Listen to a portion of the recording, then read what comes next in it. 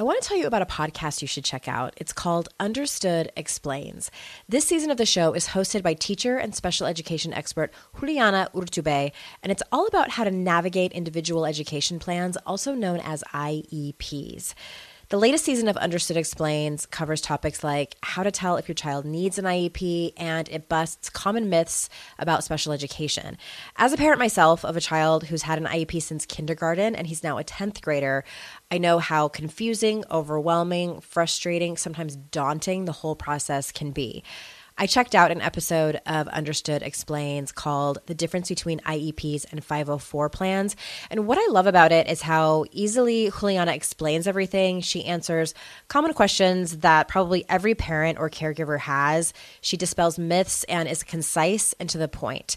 To listen to Understood Explains, search for Understood Explains in your podcast app. That's Understood Explains. And there's a direct link in the show notes if you need it. This is your Kick-Ass Life podcast, episode number 137. This is the Your Kick-Ass Life podcast with Andrea Owen, a no BS guide to self-help and badassery. Because ladies, let's face it, life's too short for it to not kick ass. And here's your host, the girl who serves it up straight with a side of crazy, Andrea Owen. Hey there, ass kickers. Welcome to another episode of the podcast. And as always, I'm so glad that you are here with me on this beautiful day to talk about money. I've had a couple of guests in the past on this particular topic, but none that are talking specifically about this. I first heard Amanda on another podcast that I listened to and was so intrigued with what she had created in terms of this particular company that you'll hear her talk about, Worth FM, and kind of Googled her and listened to any other interview that I could find on her, and then reached out. And I love this conversation, and I really, really love her book. You'll hear us talk about it. The link to her book is in the show notes at yourkickasslife.com/137. And I'll be honest, I am not an avid reader of financial books. I find it boring and sometimes irrelevant. At 41 years old, I have really started to think about my retirement and what that's going to look like, and investing. And oh my God, I'm so overwhelmed and just really embarrassed about the fact that I don't know a lot about that. I feel like I'm a smart woman, but it's the one thing I'm just like head in the sand about. And I wanted to have her on because I feel like my story is more common than not in terms of women. And that's precisely what she talks about in this book. And I love that. I mean, there are some money advice people out there, and I feel a little bit like there can be a little condescending. And I'm just like, who wants to learn about this topic if you feel like shit about it? And that's not the way Amanda is at all. She's very, very relatable. I instantly just really felt at ease with her, not only just when I was reading her book, but in speaking with her as well. So I knew I had to have her on. So let me tell you a bit about Amanda. Amanda Steinberg is the founder and CEO of Philadelphia-based Worth FM and Daily Worth. Founded in 2015, Worth FM is a new digital financial advisor for women, currently in beta release. Daily Worth, founded in 2009, is the leading digital financial media company for women with over 1 million subscribers to its daily e-newsletter.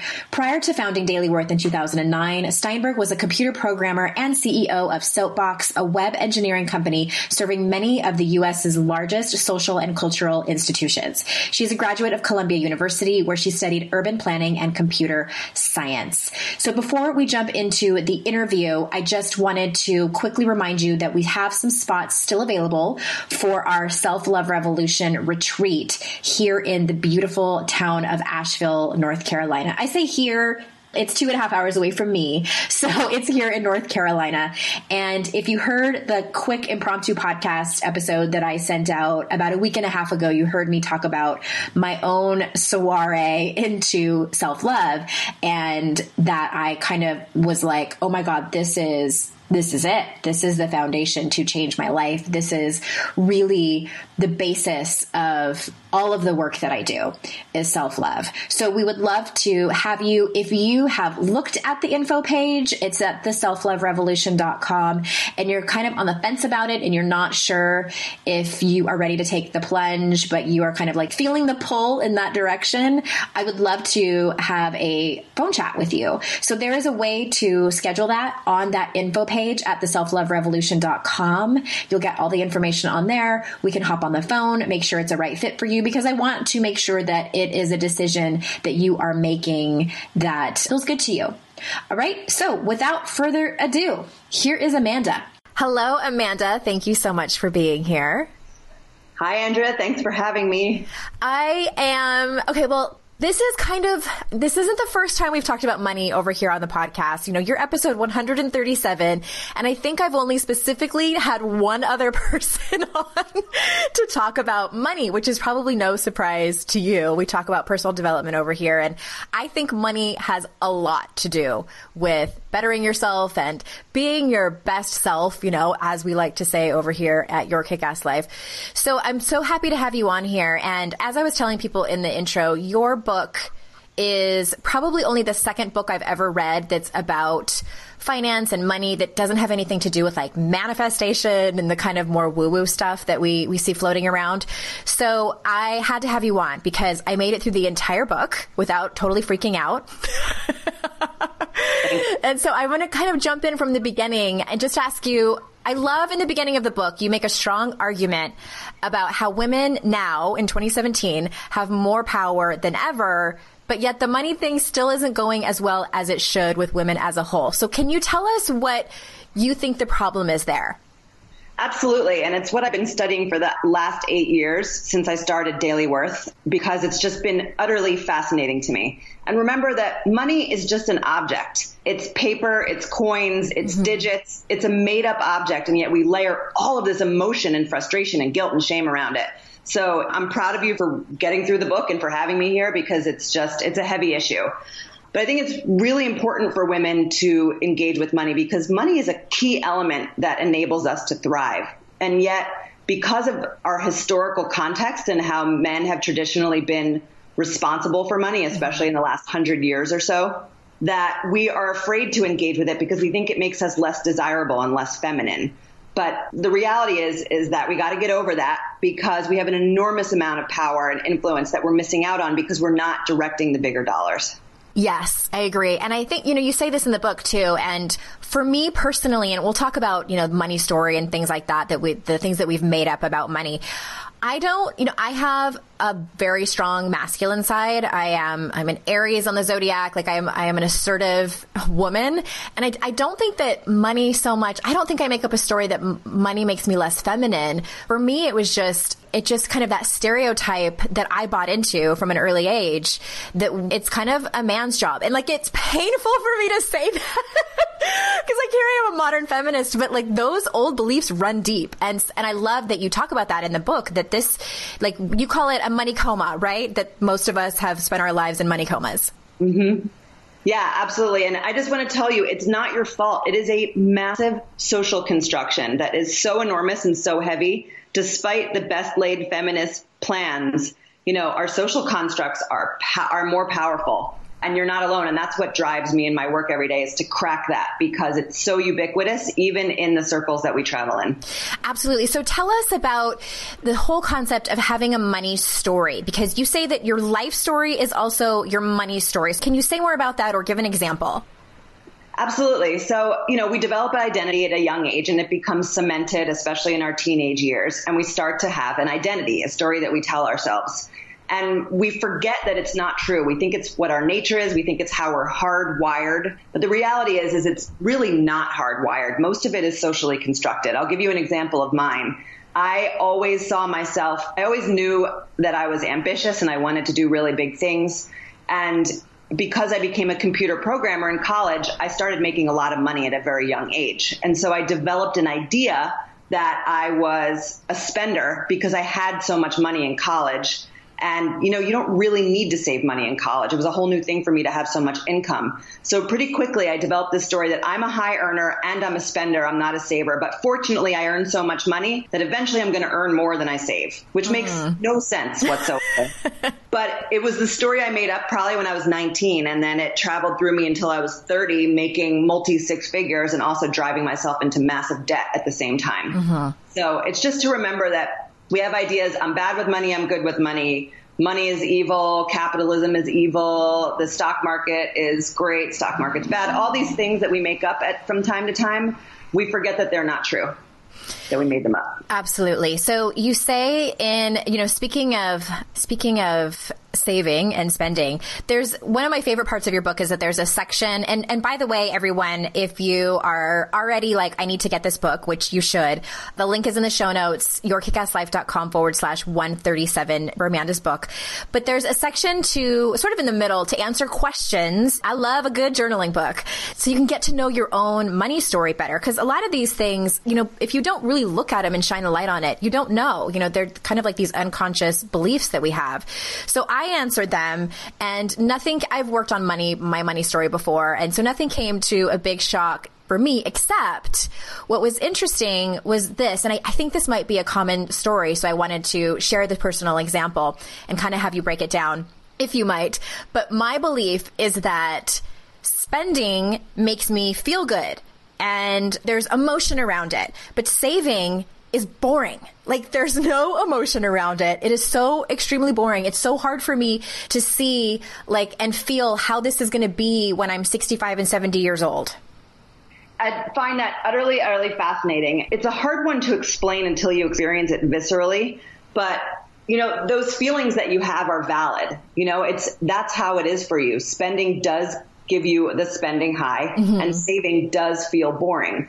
What I'm working on doing with the book is, at the end of the day, you could continue in that vein and you could spend and not save as much. Yeah, it's not working out very well. Just to clarify. It's not working out very well. I invite you to change the story. That saving money gives me the possibility to spend in the future. You know what I mean? And that's what that chapter is all about. It's about how to create new possibilities that do inspire you. You can't just become a saver. I mean, I did decide at some point, I was like, forget it. I'm just going to start calling myself a saver. I'm going to make it true. But you can't make things up. You have to make sure that they actually resonate with you. And for me, saving represents freedom and lack of dependency on others. And that to me is more inspiring than anything. So saving unto itself may not be enough. You have to wrap it inside of something and figure out what that is. Yeah. And what I started doing is when I read your book and I did the exercises, and we'll get into more of that too, but I decided, because I love a good challenge and I love a good game. And I decided to, I think even, let me back up from that for a second. I think because some of the listeners might not even be ready to jump into that. And you do talk about this in the book, is you have to run the numbers. You have to pull your head out of your ass and actually look at your numbers. And this was something I didn't do until, what's funny is I got sober in 2011 and kind of, for lack of a better term, started to get my shit together in so many ways. And one of them was this. I shouldn't say I can't take all the credit. My husband and I were almost done pulling ourselves out of $60,000 worth of debt. And awesome. I think that people file for bankruptcy for less than that. And it just wasn't an option for us. So we did it, and we're almost done. And it was really about me just sitting down and saying, I have to look at all of this. No one taught me how to do any of that. For me, just, briefly, my story was I grew up in a nuclear family. I had a mom and a dad, and no one ever talked about money at all. They never, my first memory of money. And you ask this in the book too, what is your first memory of money? Mine was, there's a couple of them. One was that my parents never fought, even though they got divorced when I was 18, which is for a whole nother podcast. But I remember being very young, probably 4 or 5, and them having, it wasn't an argument, it was a heated conversation, which even that was raised eyebrows. They were talking about their savings account, and I was very young, and there was a disagreement. I don't even remember which parent. One of them wanted to buy something and the other one did not. I think that's what was happening. And I just remember hearing the word savings account and hearing the word money, and they weren't fighting, but I remember feeling that tension. And that shaped me. And I remember telling my mom about it years later. She doesn't remember that particular thing. But then also my money story is that it was kind of just always there. No one said anything about credit cards or savings accounts or investing or anything. So I grew up and left the house thinking you just, use a credit card and you just get whatever you want. That was it. So it's really, for those of you listening who have never really looked at everything, it's so important for you to look at where did your spending habits come from? Where did your savings habits come from? And that's what you talk so well about in this book. But I think, again, it is like the black and white of running the numbers. Wouldn't you say that's kind of the first step? No one told us the truth about parenthood. Why? This is the podcast everyone needed before they had kids, because now that those little ones are here, there is a lot to unpack. I'm Rachel Shepardota, and I am your host for the podcast No One Told Us, where we tell the truth about parenting and let you in on all the stuff you really should have known about before having kids. I am the founder of Hey Sleepy Baby, but this podcast is so much more than sleep. We'll be diving into all the topics that you really care about and need to know while you do your best job raising those adorable tiny humans. Our goal is to just make you feel less alone and less overwhelmed. There are so many things that no one tells us before becoming a parent, and I think that we should really pull back the curtain on becoming a first-time or second-time mom or dad to share the good, the bad, and the ugly. We'll have a little education, a little fun, and a whole lot of heart that goes into each and every episode. So join me and our amazing guests each week to hear us talk about what no one told us. Feel like you're the martyr in your family? You're not alone. Hey, this is Joanne. And Bree. And we're from the No Guilt Mom podcast. Bree, we talk to a lot of moms. Yeah, we sure do. And if you're a mom who has a to-do list that is so massive that you get overwhelmed and you shut down, or if you've fallen into the habit of doing everything for everyone and don't know how to change it, we can help you become a no-guilt mom. we're going to take you from family martyr to family model. That's role model, so that you role model the behavior that you want to see out of your kids. You're going to go from being tired and overwhelmed to energized and guilt-free. Every week, you'll get actionable strategies that you can implement right away from the experts that we interview and from us. We also have a whole lot of fun, so check out the No Guilt Mom podcast everywhere you listen to your favorite shows.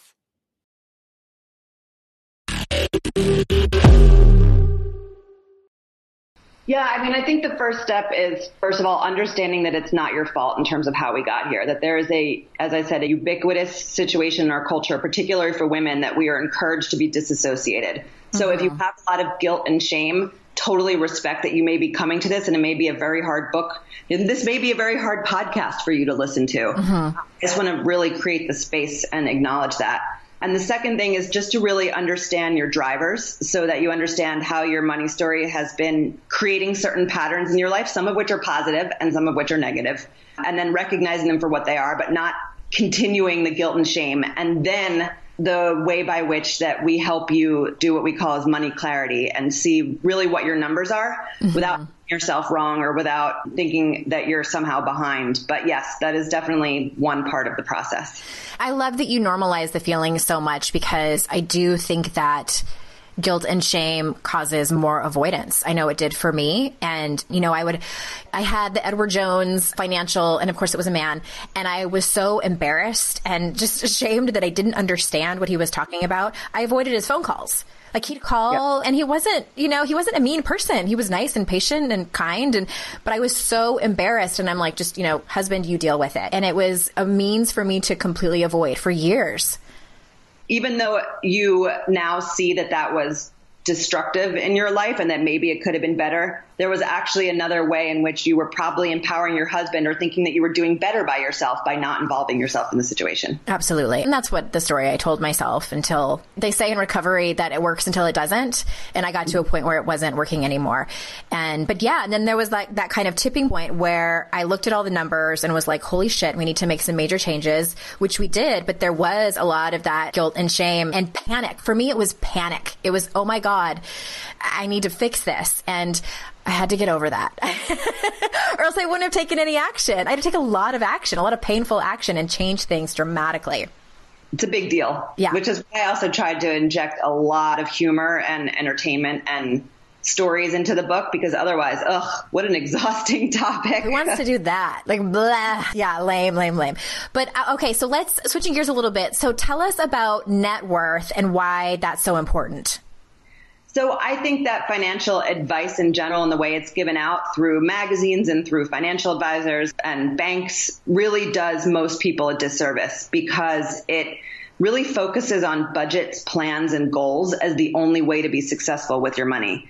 The reality is it confuses most people. Only about 30% of people, as we've seen and inside and outside of our company, are successful at categorizing their expenses as a means of controlling their spending. So that means that 70% of people aren't, which means that in my mind, it doesn't really work, because everybody else feels like they're bad with money and then goes further into their own money comas. So rather than focusing on budgets and goals, which is what most finance books do, I said you really just need to start with thinking about one number for yourself, and that's your net worth. So why does this matter? It matters because you could be making $200,000 a year, but you could have no equity, which means you have no long-term security. And specifically what I mean, it's a very simple number that you just want to make sure you're aware of, not making yourself wrong if it's negative. Plenty of us are in negative net worth zone, and that you're starting to think about how you move it in the positive direction or more positive. So specifically your net worth is how much everything you own is worth, like your house, your car, your real estate, your retirement accounts, etc.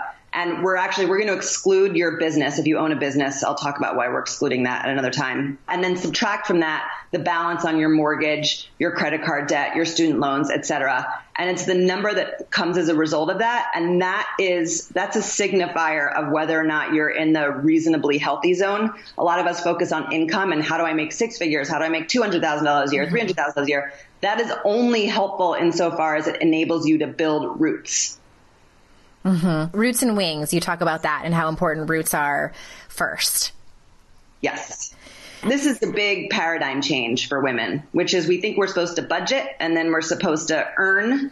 And then if there's anything left over after we've bought all the right stuff to make us look professional and successful, that save what's left over. And that is a treadmill that most of us will never get off. So what this book really, the essence of this book is about flipping that and talking about roots and wings. Roots being the equity that you grow long term, and the wings are your income and cash sources that you use to build your roots and sustain your life.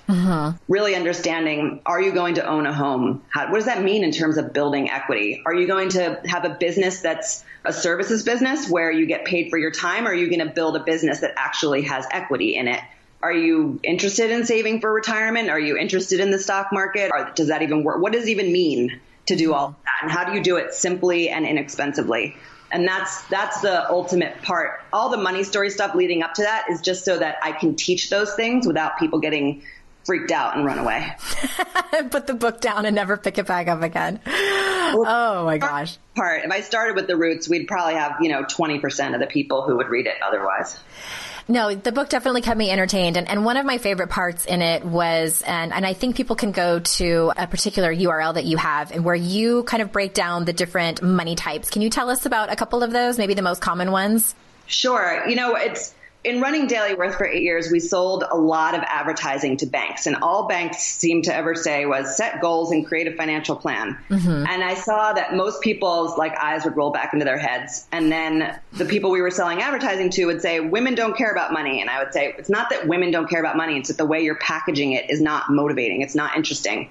So I created Money Type with a psychologist in California named Dr. Jennifer Selig. She's an expert in the same modality that Myers-Briggs is based on. So we created our own Myers-Briggs for money. It's our own original system that's academically derived. And when you answer the 40 questions, it gives you your money type. And your money type lets you know what is it about money that is motivating to you, and also what are your sabotage patterns. So for me, I'm a visionary. Means that I don't even see risk. I take such big risks that I am constantly, my personal finances look like an EKG chart. They go up and down, up and down. I took it too, and that's the way I was. Totally. And so for someone like me, my sabotage pattern is lack of cash and lack of consistency.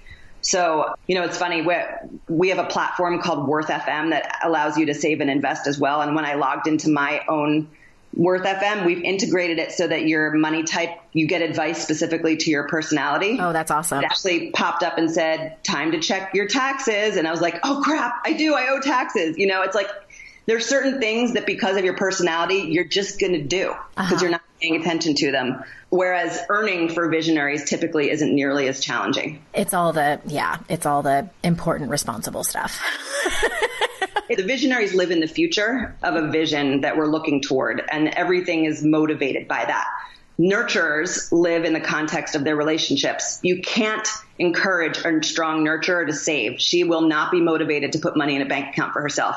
If you encourage her to save so that she can take care of others and not become a burden to others, that actually will motivate her to save. Oh, that's my sister. For the epicures are very sensory driven. They would so much rather have money being spent on travel than in their bank account. So you have to be able to connect the savings or really encourage the epicures to live on a much smaller level so it frees up their cash flow because they're really driven by external sensation. Okay. And another reason I love this book, it's just kind of a side note too, is that the examples that you give are for people all across the board. It's people that are right now living paycheck to paycheck. It's people that, you know, are making multiple six figures who are spending a lot of money, and just all across the board, you know, again, just a little side note there. And another thing that I love, a lot of research went into this book, and there are so many statistics, so many of them just staggering and painful to read about women and money. And I'm going to quote one of them that really, really jumped out at me. So in the book you say, I'll just say it. For women, the retirement picture looks pretty grim on paper. Only 44% of working women contribute to a retirement savings account, according to the U.S. Department of Labor.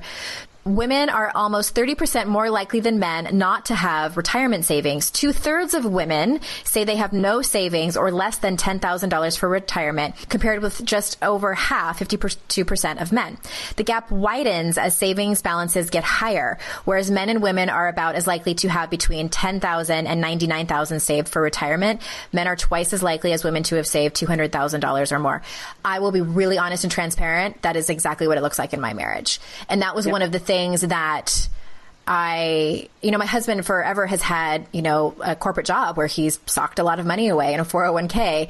And that was another one of those moments where when we went to get life insurance and like everything was looked at, and it was like, it was very much like it was more than a womp womp. It was like, holy shit. Look at that. And to see that in black and white in a marriage was devastating. That was another moment where I was like, oh, no. This is not going to happen anymore. And I wasn't mad at him. It's not his fault. Yeah. So, but I do have a specific question about that. I don't want to focus so much on the why, but let's focus on the women who are listening, who are in those percentages, who don't have a retirement savings. Where do they start? And for the women who do have a retirement savings, what do they need to be doing with it to make sure that they stay on top?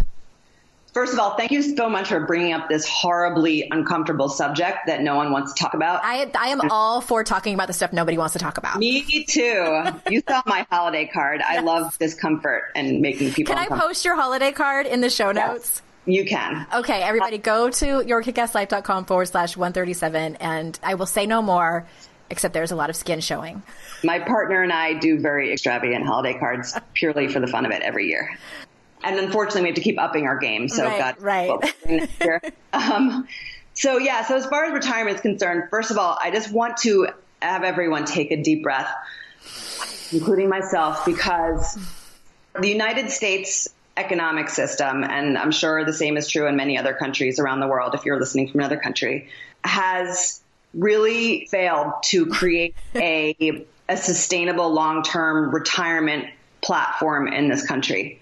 And we are not set up to succeed. And it takes a very particular type of brain to have the discipline and desire to start thinking about these things young. And women have been set up to be outside of the money conversation. So there are so many reasons why, if you don't think that you're on track for retirement, which 95% of people aren't on track for retirement, the system is broken. Okay, so let's just start there. The second thing is that go back to the part in Worth It around net worth. as the primary number. There are people I know in Manhattan in particular, and in cities where real estate is really valuable, where their retirement is the equity that they are building in their houses. I joke that my 2 kids, I do this in the book, I give my kids like extra dessert, and then I remind them that they're going to take care of mommy like every day. And they're like, yes, mom, we know. I'm like, take care of your kids, I swear. So everything about retirement is broken, it's awkward, it's cryptic, and it's changing because it's not working for most people. So our whole idea of retiring by 65 and having over $1 million in the bank, if you are someone who is on track for that, power to you. And if not, there's a lot of other happy mediums that we are going to help you not have to work until you die, which is basically what it comes down to.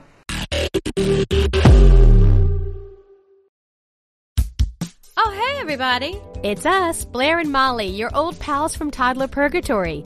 2 moms who are also actors, who are also creative beings, who sometimes feel stuck. And now we're back with a whole new podcast about unsticking it, launching in January. What happens when life gets in the way of our creativity instead of nourishing it? We talk to all sorts of guests about how to break through the mucky, gluey, sticky wall that can get between you and your creativity. We hear about their journeys, their successes, their challenges, and even their bougie coffee shop orders.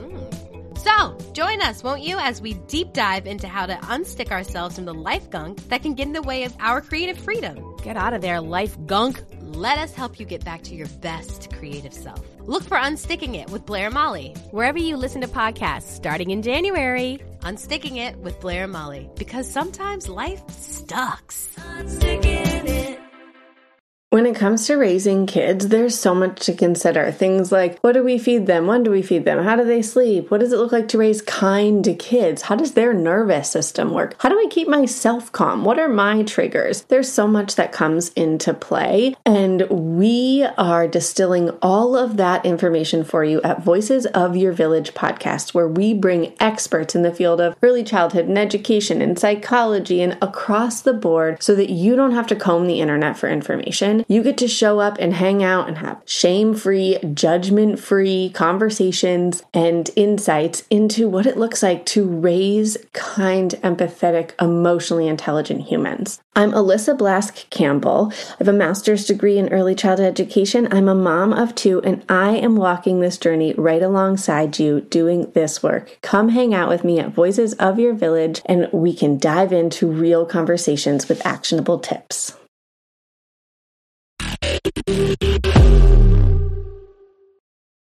So in terms of where do you get started, the best place to get started these days, I always recommend, is an automated investing platform. I run one. It's called worthfm.com. It is an SEC regulated investment advisory. You can open up a retirement account with us. We also give you a savings account and investment account.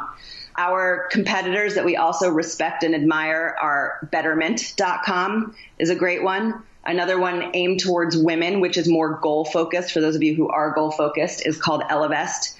And the list goes on. But once you start to see what these types of companies do, like mine, Worth FM, you'll see that for as little as $50, you can open up a retirement account just so you can see what it is that you're buying and understand how much you're getting charged on these platforms and what they actually do for you, as opposed to hiring a financial advisor, which is a very expensive activity and only makes sense if you find someone you love and you know that they're making a much greater difference in your finances. Okay.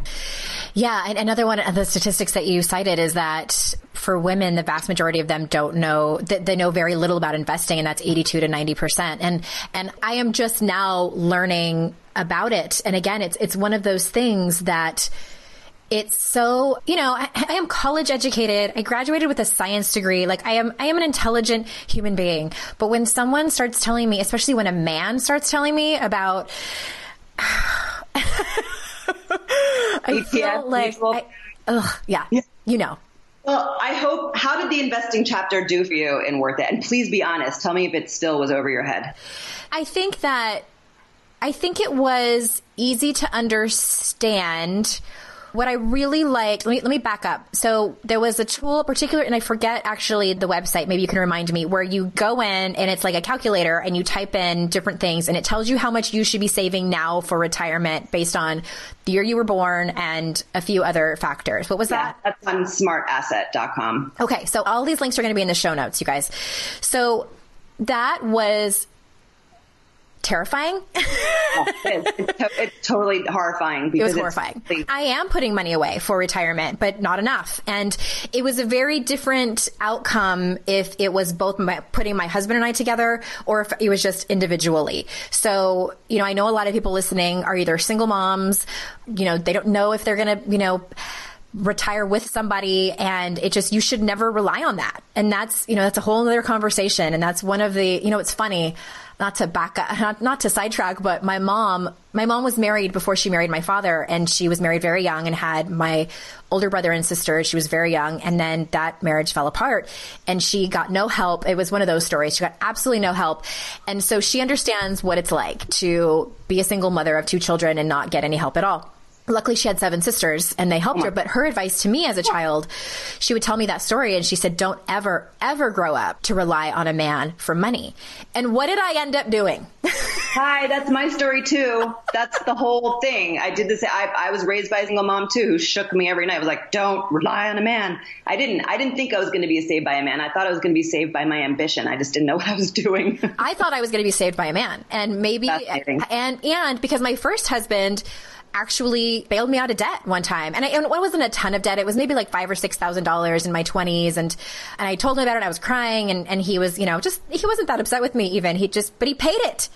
And so, I mean, it's things like that where I just always, and after reading your book, that was one of the things that I realized too. It's like subconsciously I have been like, and you relate it to different Disney princesses too. Maybe it's Sleeping Beauty or something like that. Like I've been expecting, and this is so embarrassing to say, but it's subconsciously, I've been expecting a man to save me.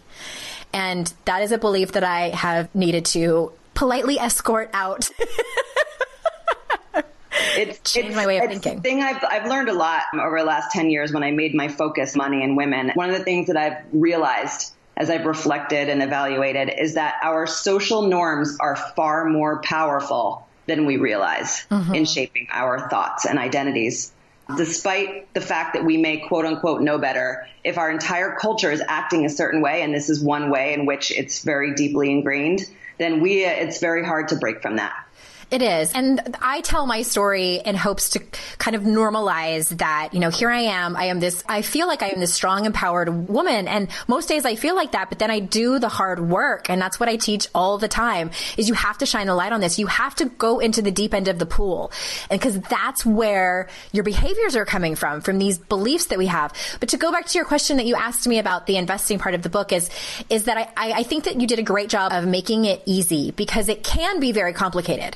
And I think that we make up that it is very complicated, but I like that you have a section in there where it is sort of like the rudimentary guide of saying like, if you are totally overwhelmed, here's where you start mutual funds or, X, Y, and Z. And definitely there's those links that you mentioned that are going to be in the show notes for people to be able to just start somewhere. It doesn't have to be complicated. Right. And it doesn't have to be complicated. There is a very, very simple way to invest, which is if you go to my company, Worth FM, or you sign up for Betterment, you get a portfolio of what are called exchange traded funds. And exchange traded funds are highly diversified, low cost collections of lots and lots and lots of stocks. And so what you're doing is you're basically investing in the market as a whole. You're not investing in one company over another company.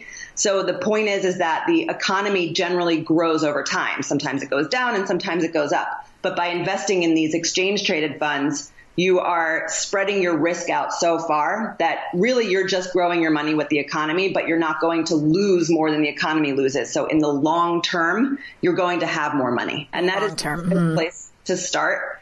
And then if you want to start getting more creative, just make sure you understand the risks associated. Long term with ETFs, I can never say never, but it is highly unlikely that long term with ETFs that you will have less money than you deposited. If you do start to want to buy stocks or do other things, you can't do that on Worth FM because we don't promote it as financially healthy. but you can do that. But there's even more chance that you will do more. You won't have as much money as if you just put your money in ETFs and focus on the long term. And that way you don't even have to pick what you're buying. You just have to make sure it's really, really diversified. Mm-hmm, mm-hmm. And there's help out there for that. Yes. So everyone go now and buy Amanda's book, Worth It, Your Life, Your Money, Your Terms. All of the links that we talked about are in the show notes, yourkickasslife.com/137. Amanda, thank you so much for being here and thank you for writing this book. Thank you for being here too. My pleasure. Yay. Okay, everyone. So until next time, I will see you out in cyberspace. Bye-bye.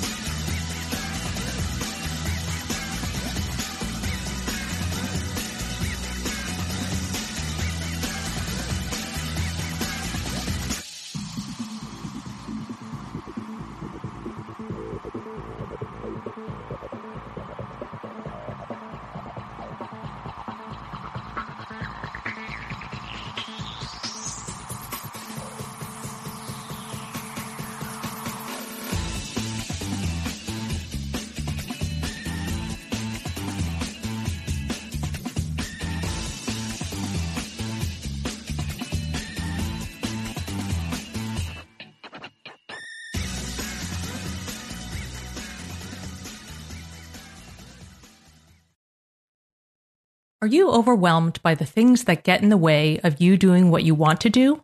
Are you looking for ways to simplify life to better align with your values? Do you want to create space in your schedule so you have room for more of the good stuff? Play, joy, relationships, gratitude, and more? If you answered yes to any of these questions, I invite you to check out Edit Your Life, a podcast to help you edit the unnecessary from your life so you have more room to enjoy the awesome.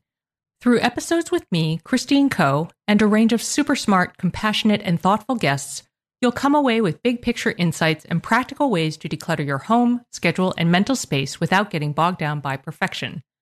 I have always believed that small moments and actions matter tremendously. My goal is to help you find agency and space in your life through doable baby steps that will leave you feeling accomplished instead of overwhelmed. Check out Edit Your Life wherever you enjoy your podcasts.